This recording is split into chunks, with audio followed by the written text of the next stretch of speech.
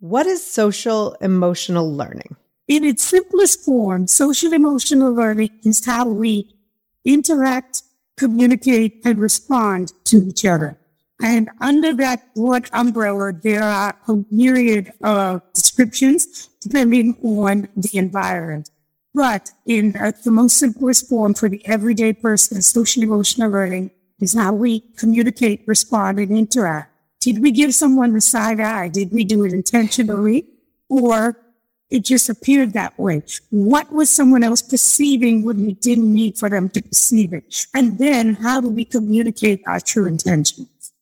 Imagine, if you will, feeling more connected to yourself, better understanding what motivates you, what makes you tick, even what triggers you. What if there were a way to help us tap into our boundaries, our choices, and our emotional intelligence in a way that improves our relationships, especially the relationship with ourselves? Oh, but there is. According to life coach and speaker Dr. Marilyn Simmons Bowe, people with strong social emotional skills are better able to cope with everyday challenges and benefit academically, professionally, and socially. In this episode, Dr. Simmons helps us understand social emotional learning and use it to better our lives and ourselves. I'm Jackie McDougall, and this is the Grown-Ass Woman's Guide.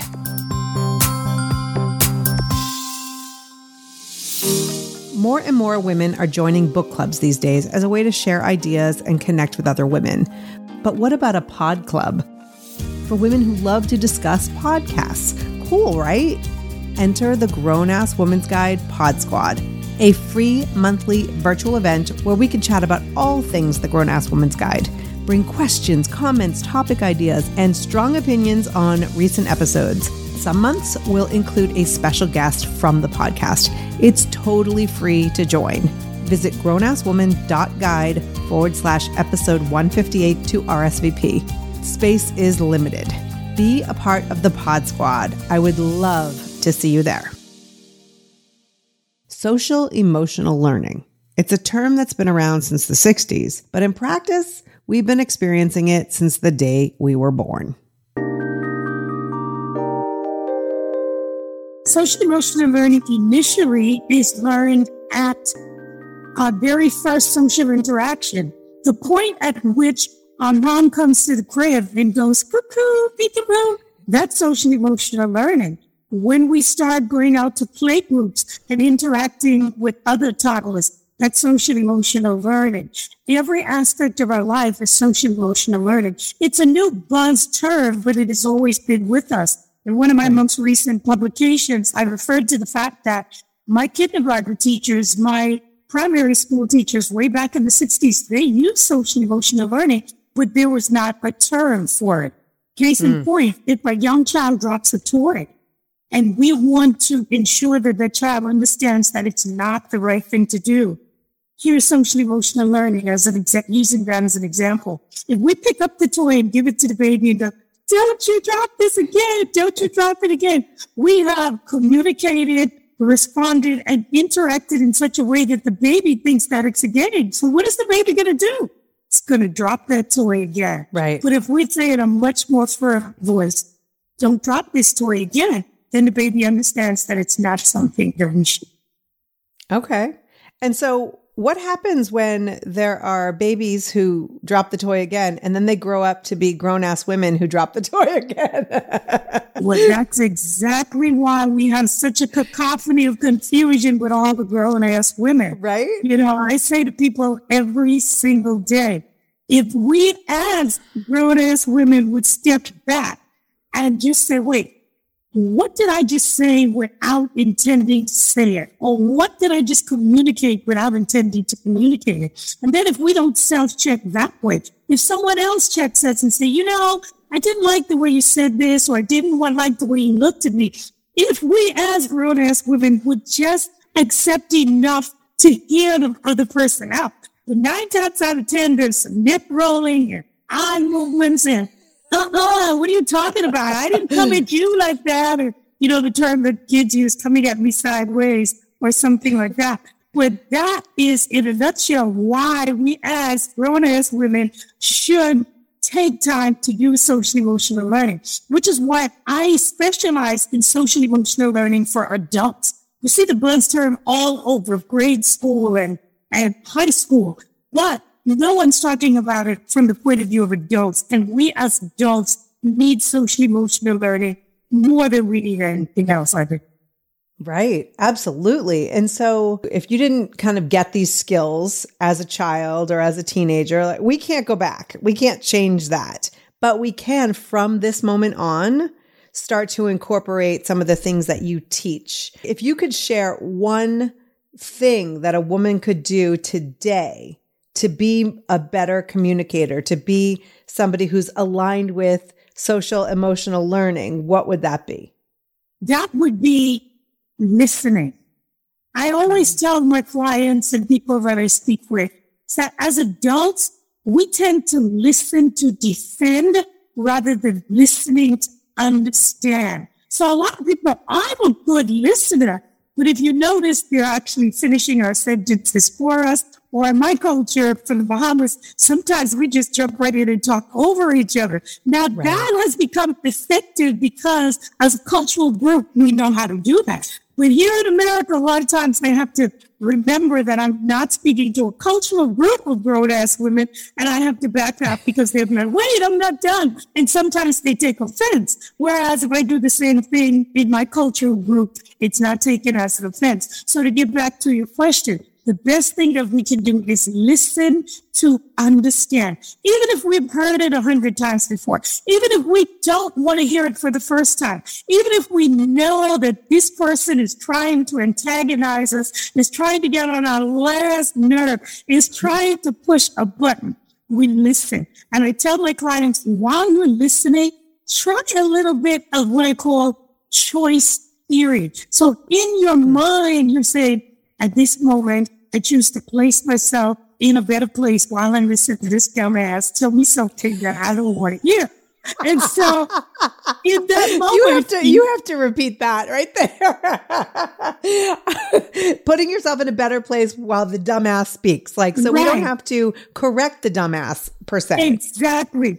And that's part of another avenue of my social emotional learning training, which comes under choice theory. And choice theory is about using the power within us to make the best decision for that moment. And in that moment, your best decision is, please let me put myself in a place where I can listen to all this crap that's going to get me nowhere, keep a smile on my face, count to 10, and then say something that is going to bring about a positive interaction, even if it doesn't bring about a real solution.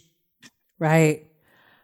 I like that. The idea of creating a positive situation, experience, even if there's not a solution. That's pretty powerful. Yes. What I find to be challenging is that there are so many women over 40 who have never had a voice, have never spoken up, don't even say what they want for dinner, never mind speak up in their business, speak up in their family. So, there's this wave and this movement that I absolutely love of us showing up and speaking up. How do we know when to find our voice, to speak up, and when to sit back and listen and understand that there is going to be no solution to this problem? If I am in the grocery store and someone rushes up to me and bumps into me, I have to choose in that moment to let them know that I am there. But in today's world, the way that I choose that could be the difference between life and death. In the professional setting, the way that I choose to speak up is also a matter of life and death, but it's not the physical interaction of a shopping cart shoving into me. But in my mind, again, going now to something that I call boundary dynamics, which is another aspect of my social emotional learning training. Boundary dynamics is what boundary am I setting so that I can interact, communicate, and respond professionally. Then I tell my professional women, power women who are struggling, in particular in a man's world. They already think that you are a bitch. They already think that you do not belong here. they already think that you did something untoward to get this position. Therefore, you have to absorb that, process it, put it aside, and then come from the place that you know you deserve to be here, that you worked hard, that no, you didn't know someone. No, you didn't sleep with someone. No, you did not do anything other than work hard to get there. Now, we have the other aspect where you have these powerful women out in the workforce. Then they have to go home and be submissive to their significant others. And that is a struggle that then causes an imbalance such that these women have a hard time knowing when to turn the switch on or off. So at home, they automatically turn the switch off because they value that environment. And my mantra for my company is control what you value, value what you control. So they're controlling that environment at home because they value it. They value the work environment, but they're not going to control it as much because they realize that, hey, this is a job. This is what I need to do. I've got my credentials hanging on the wall. I'm just going to do this thing here. Now I'm going to go home. I'm going to lose all of this power, and I have to be submissive. And that brings about a turmoil that causes you to have one disgruntled, crappy, dysfunctional, grown-ass woman, such that if you do bump into her in the grocery store, it's probably going to be a fight. It's probably going to get physical. Yeah. Well, I mean, you make a great point because we're under so much pressure in all these different areas that sometimes it's just the straw. And it seems like what a crazy reaction in a public space.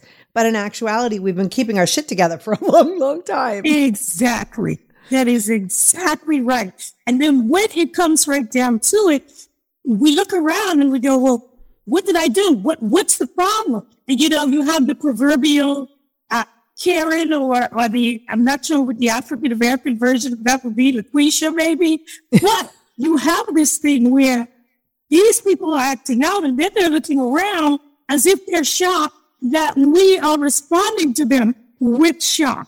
But what did I do wrong? Because in their mind, in their jobs, where they are powerful, this is how they take control. Or in their little social group, this is how they take control. Then in their intimate setting or in their relationship, they don't have that same control. And so they're looking for every aspect outside of that relationship to control. And therein again brings about the dysfunctionality of the grown-ass women that we see out there being dysfunctional. Yeah. I mean, I see videos of some women and I'm like, whoa, you just like lost your mind. And then I see other women and I can see the pain. Yes.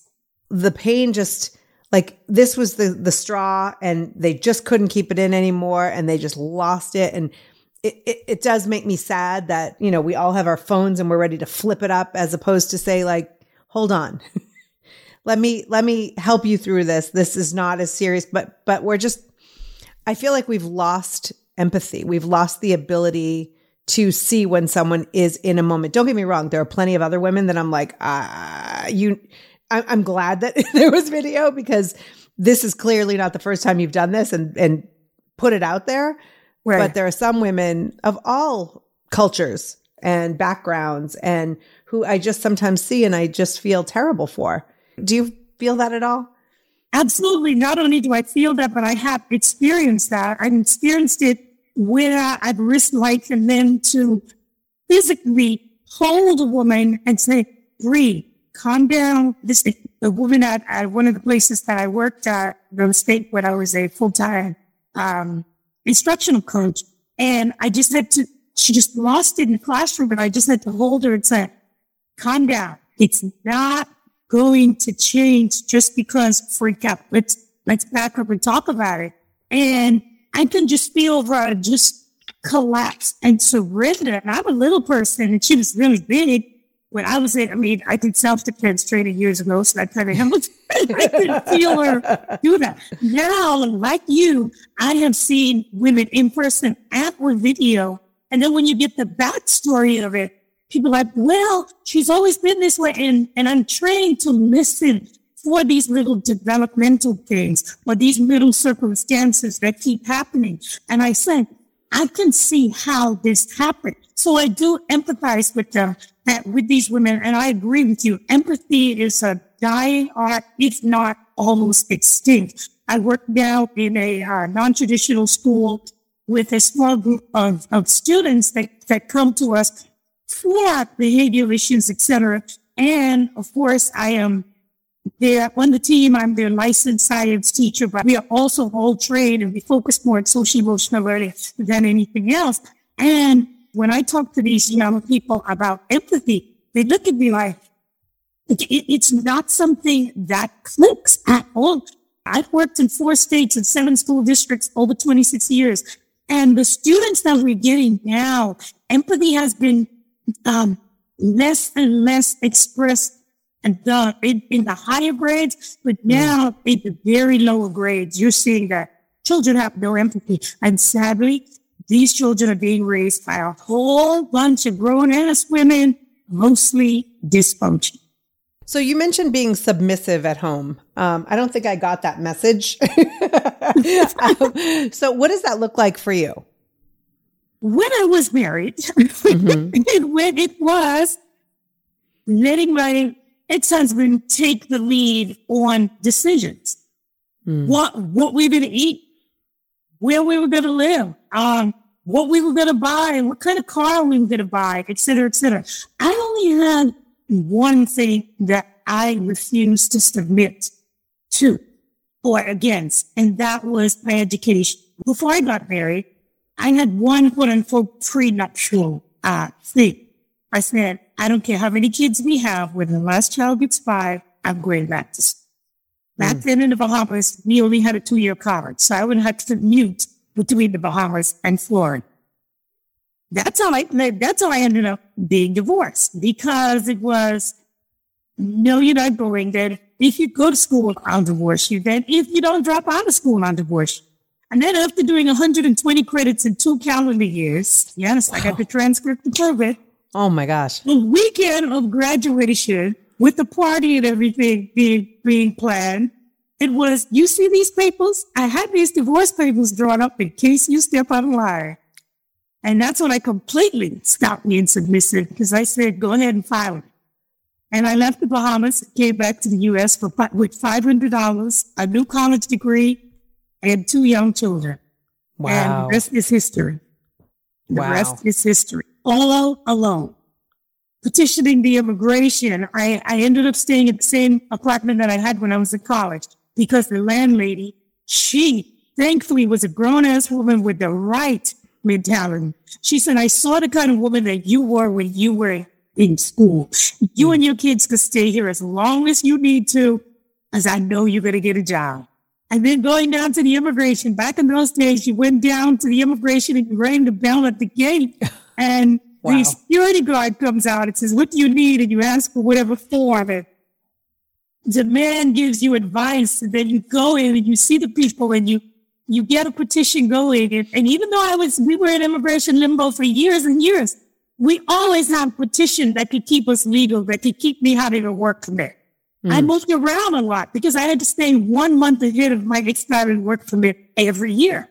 I didn't have time to build relationships or have friends. I've been in this country for 26 years full time, 28 years, including the time I spent in school.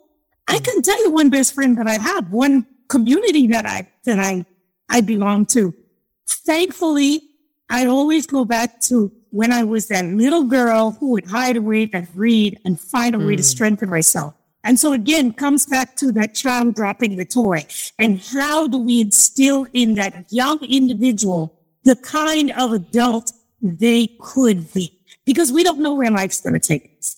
If we've learned anything from being grown-ass women, it's to expect the unexpected. So what's the first step in becoming the woman we truly want to be? I assume the first way to really double down on social emotional learning as a grown-ass woman is to want to change. Absolutely. Absolutely.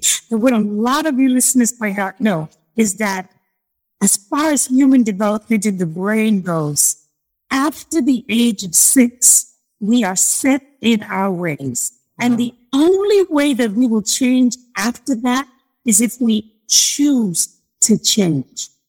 The problem is that we have pressures from group dynamics, the people that we hang out with, social media, just the world around us to have a certain appearance. And so why should we change if it's going to give us less attention?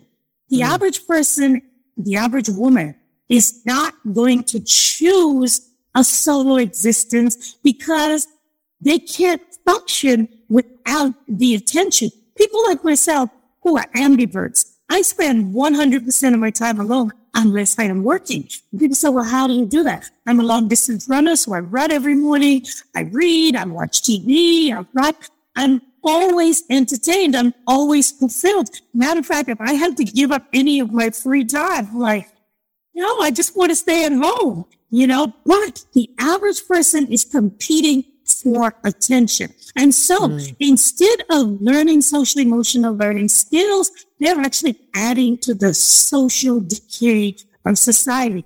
But because of the lack of empathy, they're defensive. So how do they start? It starts with choice. How can I choose to be different? Why should I choose to be different? But again, if they look around and Jane to the right and Kanisha to the left and Sally in the middle, everybody is doing it. They have to choose to be strong enough to be different.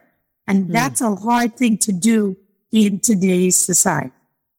Yeah. So they have to want to change and they have to be willing to be different in order to change. Because you're right. Like our sisters, our neighbors, even our long-term best friends aren't necessarily on board when we're ready to make personal changes. Do you see a lot of that? I see a lot of that. There's a lot of clients. I had a client some years ago from the islands was being pressured into getting married. She felt as though, hey, I'm 25. I want to just live my life. I want to start this real estate company. I want to do these things. I don't want to be married. What?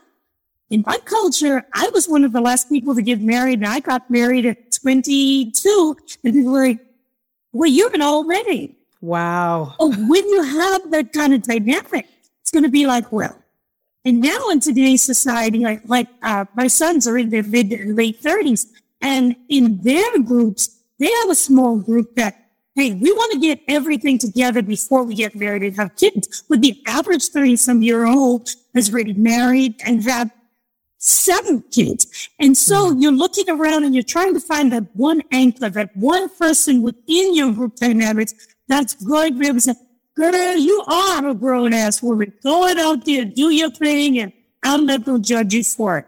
But that is a hard thing to come by because the average grown-ass woman says, who you think you is? Why you acting so different, girl? That ain't the way we used to be.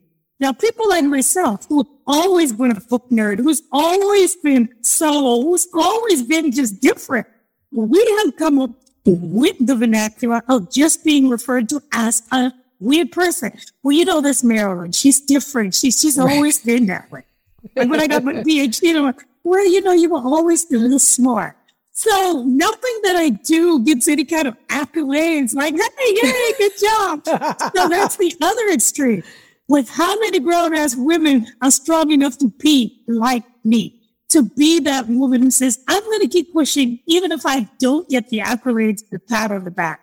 Not very many. And so that's why they're going to go along with the group dynamics to get that validation, to get that inclusion, to feel good. You make a great point because you were a certain age when you started to show the signs of being different. Yes. And so they were able to adjust years and years ago, right? Yes. And so I see these women over 40 who maybe have been mom, or they've been working in the office, or they've been doing the same thing for many, many years, but they want to shake it up. And so how do they get everybody on board or not care that anybody's on board? Because, you had all those years for everyone to say, oh, that's just Marilyn, but they now want to break free, but I think are afraid of the reaction to them breaking free. It starts with self-love in self-acceptance. And the average grown-ass woman listening right now is going to say, well, that's a cliche. No, it is not. Another mantra that I use within my company is called, it's not what we are, but who and how we are. And the average 40-something-year-old who is seeking to change, inevitably, deep down inside, they have always been that person that they want to be. Yes. But instead of embracing who and how they were externally, they have been busy being a what. If you speak to the average woman and you say, tell me about yourself, they're going to tell you a whole bunch of whats. I'm a doctor. I'm a lawyer. I have a business. I drive a car. Roles, right? I have kids. They're going to tell you a lot of whats. And so I always ask my clients, like, who are you? Who are you? And the average person cannot tell you who they are because they have suppressed that who in order to satisfy everybody with the whats of the world. Because the average person, again, cannot handle who and how you are. Girl, you acting brand new. What's your problem? And you can't find the words to say, no, I'm not brand new. This is who and how I've always been. A good example of that would be women in their later years who've been married, had kids, have grandkids, and they come out as homosexual. Well, where did this come from? It's always been who and I. No, girl, you might be watching TV or listening to this or etc. So, like you say, unless they've had that courage, I just think get beat up because I wanted to read all the time, because I wanted to be in the library. I'd climb up on the roof, go in the attic, I'd go anywhere just to read because I always wanted to escape my surroundings of impoverishment and just go to a different place. Yeah. And so I was never afraid as a grown up of almost 60 years of what people would think about because I got that validation from within. So you ask the question, how can women do it? First of all, they have to accept who and how they are. Then they have to validate themselves. Once you validate yourself, then whatever people say won't matter.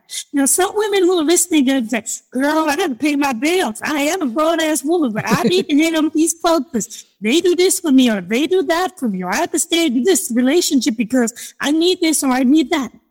Those are tangibles.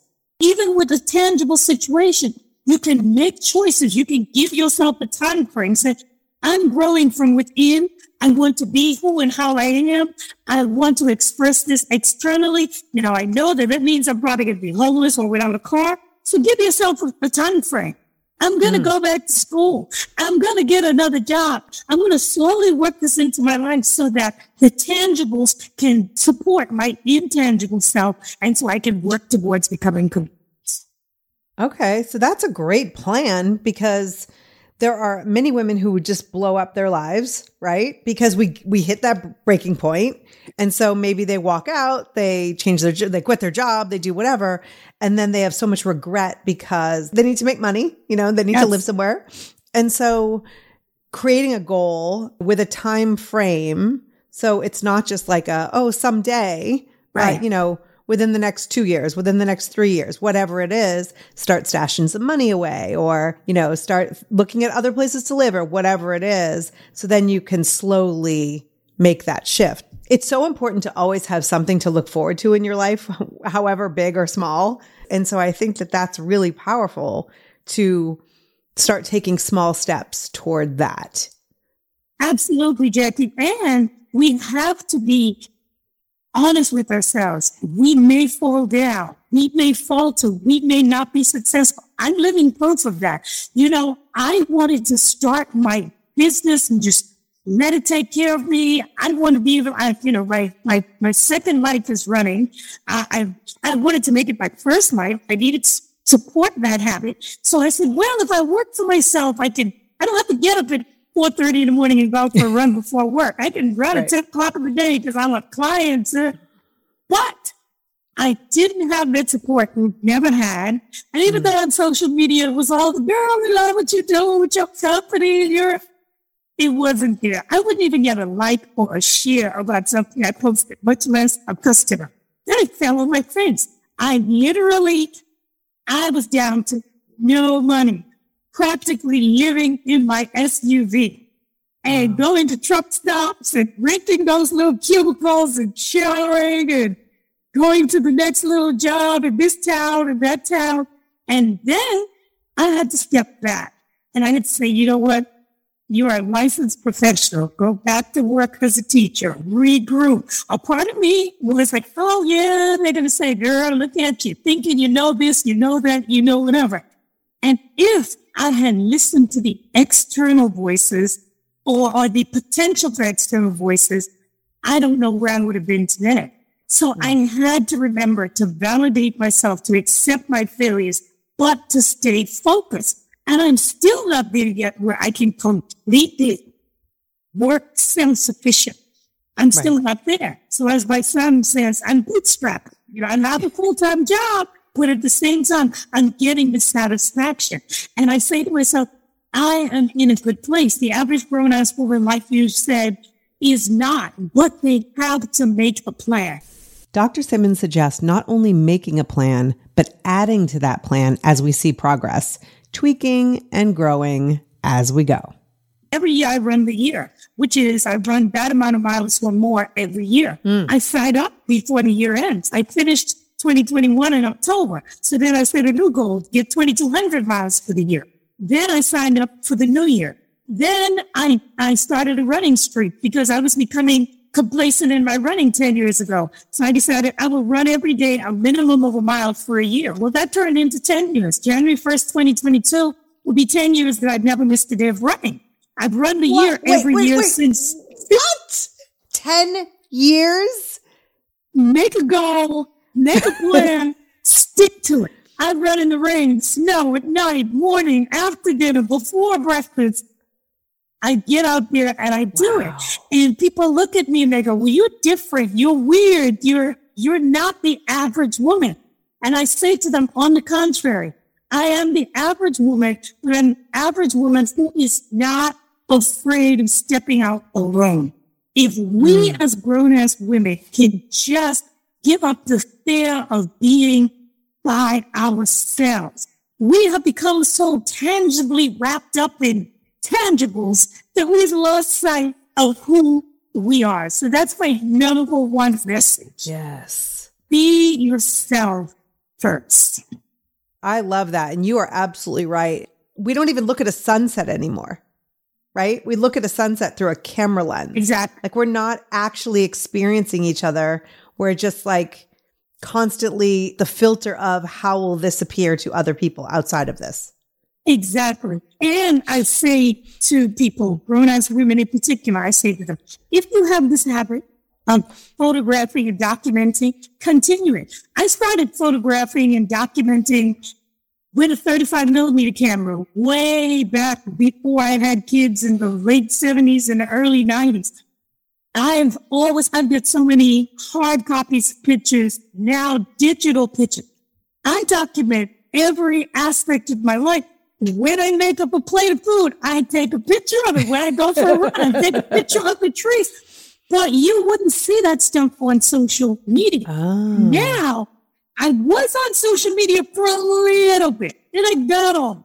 Then I got back on. I was documenting by way of running because people were like, oh, you're running every day, motivates us, et cetera, et cetera, et cetera.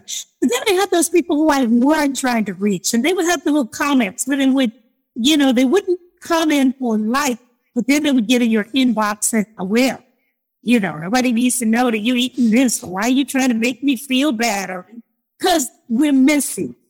Grown-ass women are messy. And then I got on social media for a while. So then people are like, oh, that's my family members, my sisters in particular. Well, where's Marilyn? We haven't seen her. She thinks she's not good enough for us. Whatever. So it's like, you're damned if you do and you're damned if you don't. But I still take pictures. I take video. I have so much stuff. Matter of fact, my most recent book is a compilation of pictures that I've taken throughout my life. For the last 15, 20 years, what I was experiencing, the ups, the downs, and every day has a mantra of what I went through. There's a picture that I was running along the trail and I took a picture, and I remember that day. It was when I realized that my business was not going to take off. I just wanted to go into the bushes and just lay down and die and be like, nobody cares, etc. But I had my camera and I used that moment to look at that trail and say, wow, it's beautiful. It was late spring and the trees were coming in all nice and fluffy and the trail was pretty. Instantly, I shifted my focus. Whereas the average person, they're either going to be on social media with the mess or with the sadness or with something that they're going to share to the wrong audience. Sure, if you're feeling upset, find someone to talk to. Social media is not it because those people are just there for your entertainment. I just read a sad, not so sad, but a sad piece from George Clooney. He just published a piece and he said when he had his motorcycle accident, people were videotaping him there on the ground when his last thought was this might be his last moment on earth, and they still saw him as entertainment. So I say to grown-ass women, in my best social emotional learning advice, stop making yourself entertainment and looking to people to guide you and advise you or think that these people care about you because you're just their entertainment. And I chose to stop being people's entertainment, even probably at the detriment of my business growing, because I realized that while I was sharing posts about my business, nobody was sharing them. I had to buy likes on Facebook or whatever. It's like, why am I doing this with 2,000 odd followers and no one's helping me out? No one's liking my page. No one's doing that. So as grown-ass women, we need to make two columns.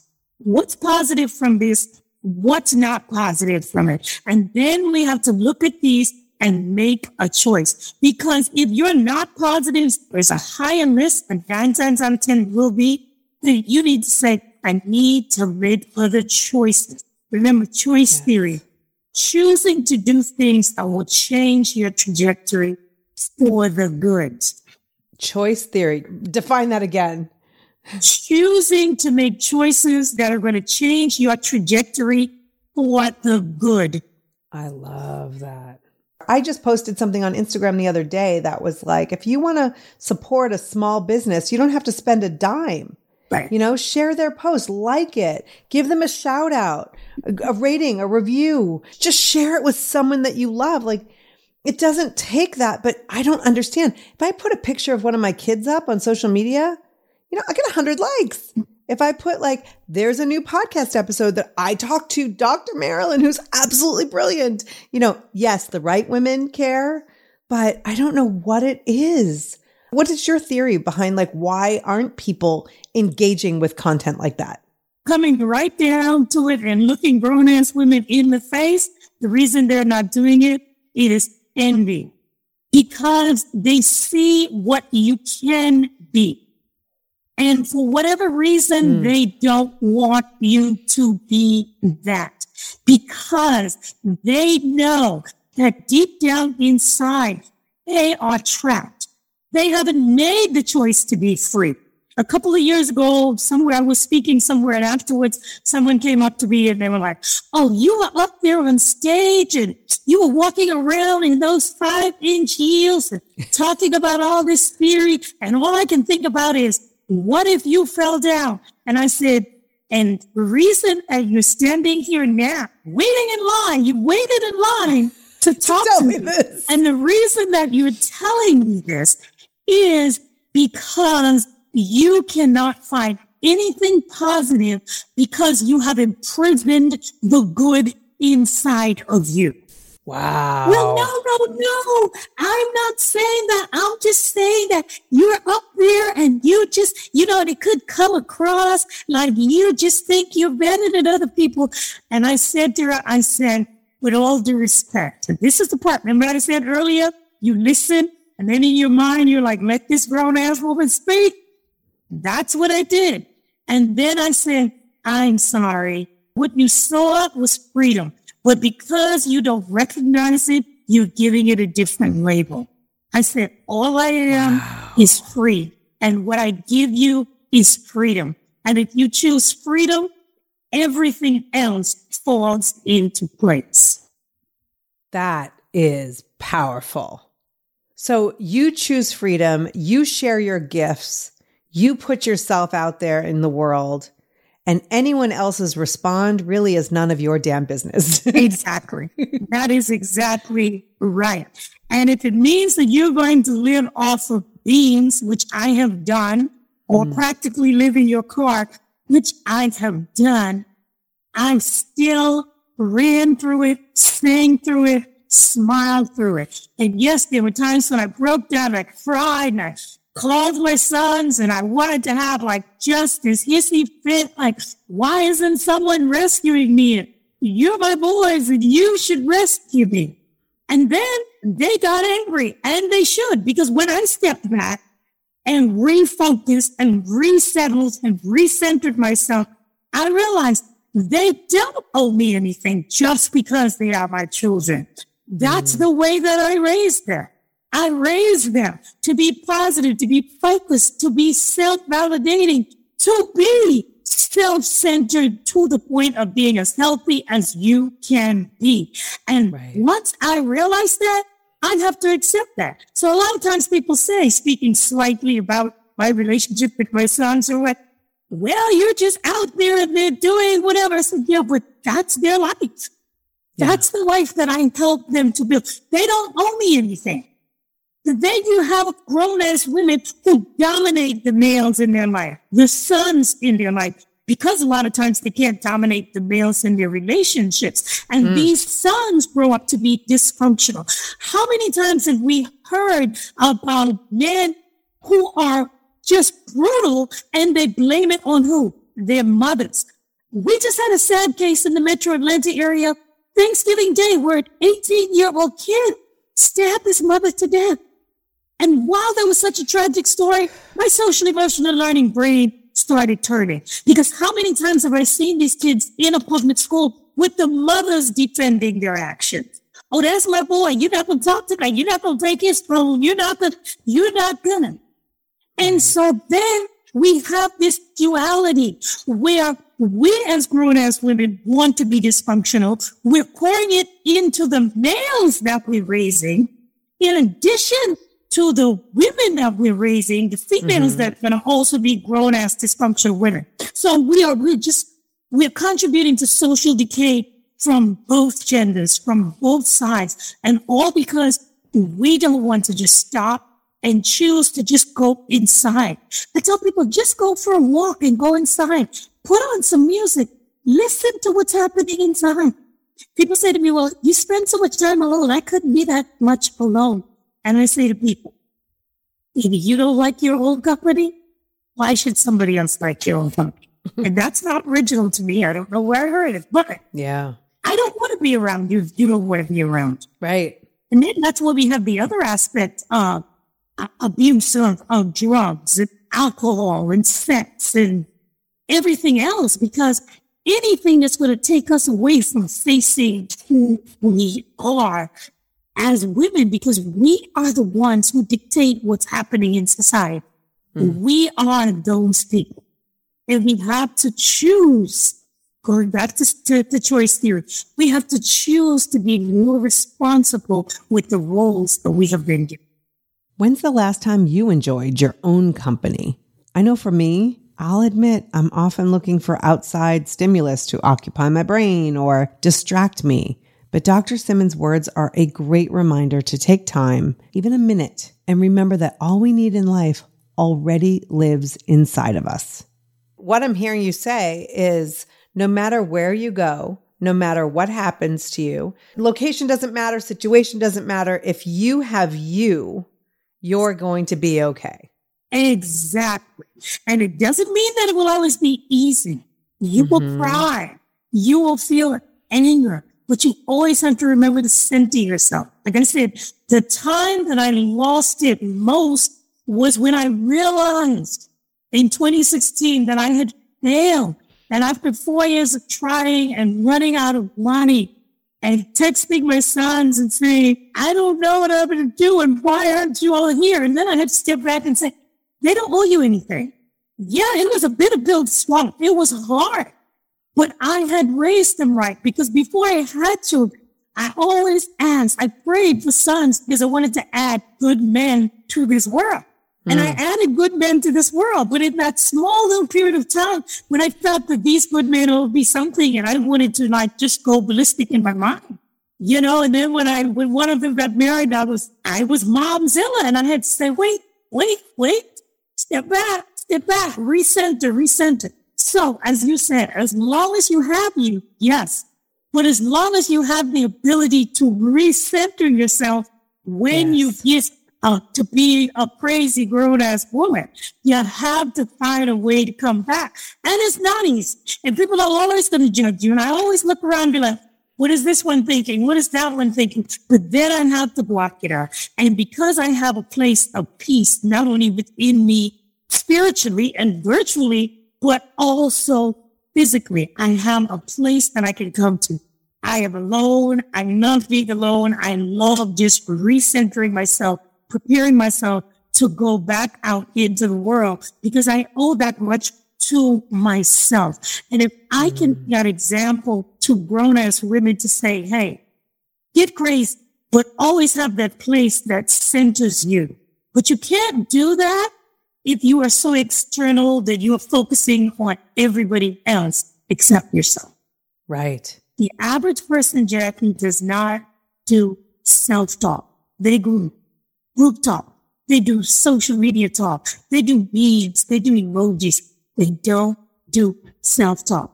And like I said earlier, if you don't like your own company, why should I like it? And if you can't talk to yourself, how are you going to talk to me? If you're interested in understanding your own social emotional learning, Dr. Simmons offers life coaching and her Camp Achievement program, which starts with an assessment instrument that helps you find your best attributes across 96 emotional possibilities. The assessment is a powerful first step for all of her coaching, seminars, and retreats. I even did it myself, and it was fascinating. I learned a lot about myself, and I highly suggest it. I'll link to it in the show notes at grownasswoman.guide/episode 158. I'll also include all the ways you can reach out to Dr. Simmons. By the way, did you know that the video version of all of the conversations here on the Grown Ass Woman's Guide are now on YouTube? I'll also link to that channel, so be sure to head over and hit subscribe. Not only can you get every episode, but I'll be adding some original content over there as well. Be sure to check it out. Thank you so much for listening. If you liked this episode, share it with a friend, rate and review on your favorite podcast app, or email me at hello@grownasswoman.guide. I'd love to hear what you think. Until next time, you are a grown-ass woman. Act accordingly. Spring has sprung, and with the change of seasons, sometimes comes an increase in vitality. If you're feeling in the mood for a little more personal time, may I suggest Coconu. Coconu is all about providing clean and natural ingredients when you're enjoying your most intimate moments, with or without a partner. Naturally safe products developed by people who are obsessed with quality.